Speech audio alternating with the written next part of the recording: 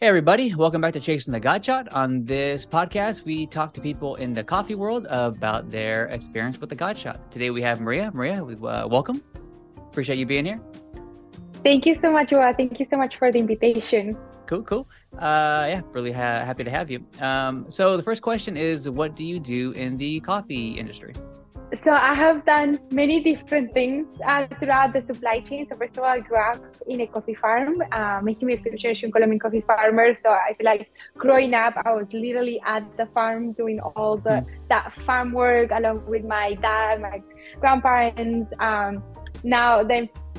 Fast forward, I moved to the US and I co-founded with John Travelsi Progeny Coffee, which is a company with a mission to lift farmers out of poverty and mitigate the effects of climate change in the coffee industry. That's big time. How many farms did you say that you are currently working with? Right now, we just started working with a group of 500 farmers. Oh my gosh. Yes. So we're really excited because we're deploying our field kitchen technical support, all of our regenerative agriculture methods, and all of that fun stuff. That's awesome. That's a lot of people. That's a big impact. Yes. Wow, that's crazy. What is your personal definition of a God Shot? So I think my personal definition of a God Shot is that coffee cup that it just blows your mind, that it's very unique and it transforms your perception of coffee, and that forever on you're always trying to chase that profile or that cup of coffee. Yeah, it happens. It's a white rabbit, they call it. Just you're always looking for that. Do you remember your first God Shot experience? So as I was thinking about this, I think I had several, and I'll say several because awesome. I remember the first time. So when you grow up in a coffee farm, there's a lot of coffee, and I remember as we would arrive, and someone will always come out with a cup of coffee, and I remember my dad drinking so much coffee. So I feel like I tasted coffee earlier than any other child here in the US. How old do you think you were? Yeah, I think maybe like 8 or 9. So really young. I was really young. Because there was always a cup of coffee, and that is a cup of coffee. So it's a specific cup of coffee that we brew at a coffee farm that is made on a stone oven, and it's kind of smoke, and the water is water with really raw sugar, and then they filter it in this cloth in this stone oven, and so it has this kind of raw sugar, which we call panela flavor, with this smoky. It was very sweet though. I do remember that, but I remember that taste for like home. Yeah, and that's very every specific. time I drink this coffee, it's like it takes me back to that early child memory of being at home at the farm with my family. So I would say that would be like my earliest one. Now here with Progeny Coffee, now that we're experimenting with fermentations and like going all out there, I think there was one that was a geisha from one of my dad's friends, and he went all out on like really growing. It was like one of the first geishas in Colombia, and it tasted like orange jasmine tea with a hint of lemon. And it was the first time that I understood like coffee could taste something different. So I am a mom of 2, so you might hear a little bit my baby. But so it was this first moment where I was like, wow, coffee could taste like so much more, and it has so many layers. And it took me this journey to understand and discover what else could happen with coffee and how else coffee could taste like. Then not so long ago, I just tried another one, which I mentioned to you, that I was literally hugging the cup because it tasted like a rose bouquet. Like it was like I would put it in my mouth, and it was like if I was just holding a pink rose bouquet. Trippy. And it was just like the crazy sensation. But it was a positive, like really beautiful experience. Oh, it was so beautiful that I was just like hugging my cup of coffee of how beautiful. Like if someone will give you a bouquet and you're just like hugging it of like the experience. That's pretty cool. They're pretty, it's pretty different experiences. Your very first one, like being, cause that's something that, it's very personal, you know, like it takes you back to childhood. And the other one is like, okay, this expands your perception of what coffee could taste like. And that's pretty cool. So how have those experiences changed your path at all in the coffee world? Has that made any impact? Like any decisions you made, like what you're doing, or? Definitely. Because I feel like at the beginning, as a coffee farmer, at that time we had just the perception that coffee just tasted as like that chocolatey nutty, and so there was more like that comforting of like, oh, this tastes like home, right? And so there was not of that chase and discovery, kind of like what like wine passionists do, right? That they're like trying to find different wines that they reserve and all of that.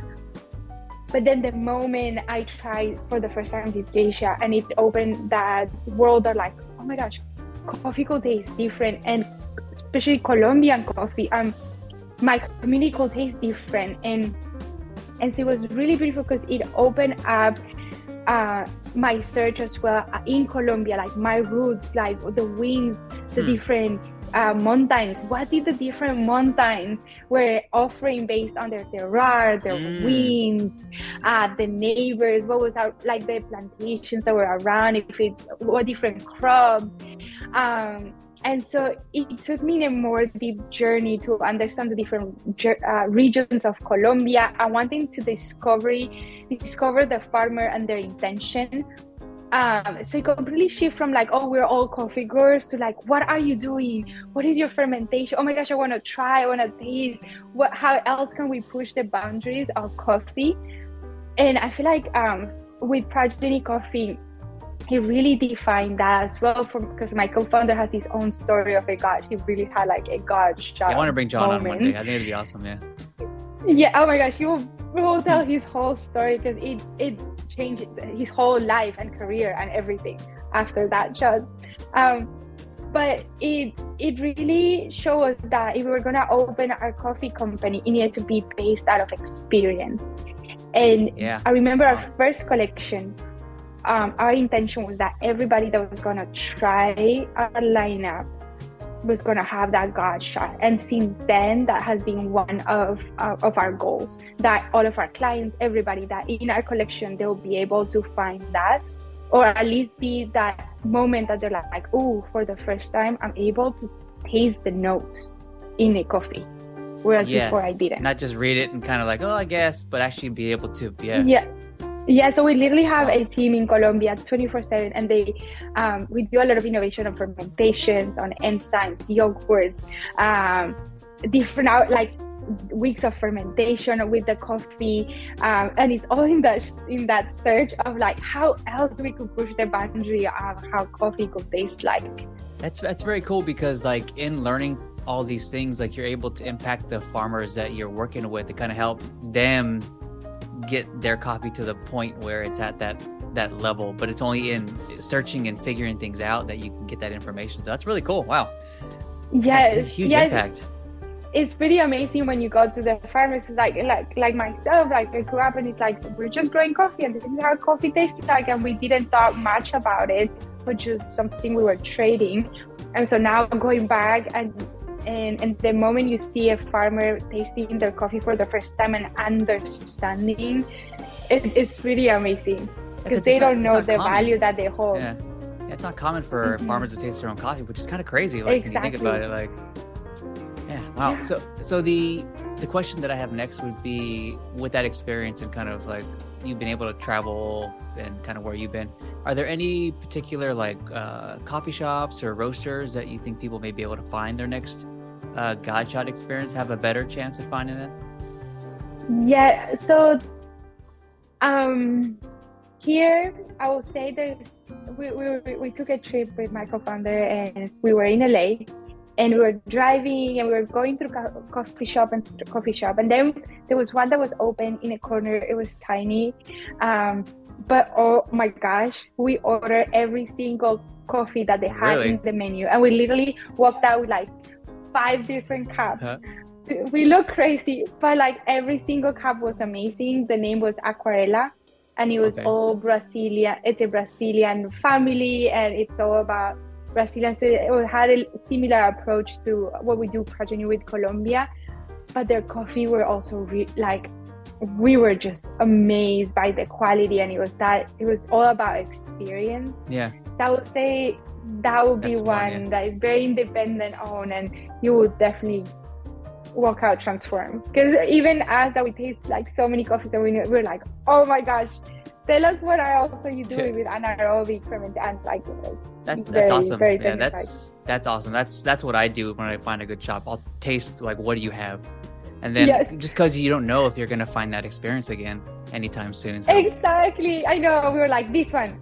Wow. Okay. This one. And so, yeah, we're pretty fans of them. Where can people find you, Progeny, get more information about you and your company? Yes, I think the easiest way to find us is in progenycoffee.com, and there where you can find our coffee. And with us, you actually don't get to choose a blend, but actually adopt the farmer and partner with the farmer. So as you're drinking an incredible coffee, you're lifting a farmer out of poverty. So what better way to try your coffee? Cool. Awesome. So I'll make sure the information's in the show notes, both for the place that you recommended and also the information for Progeny.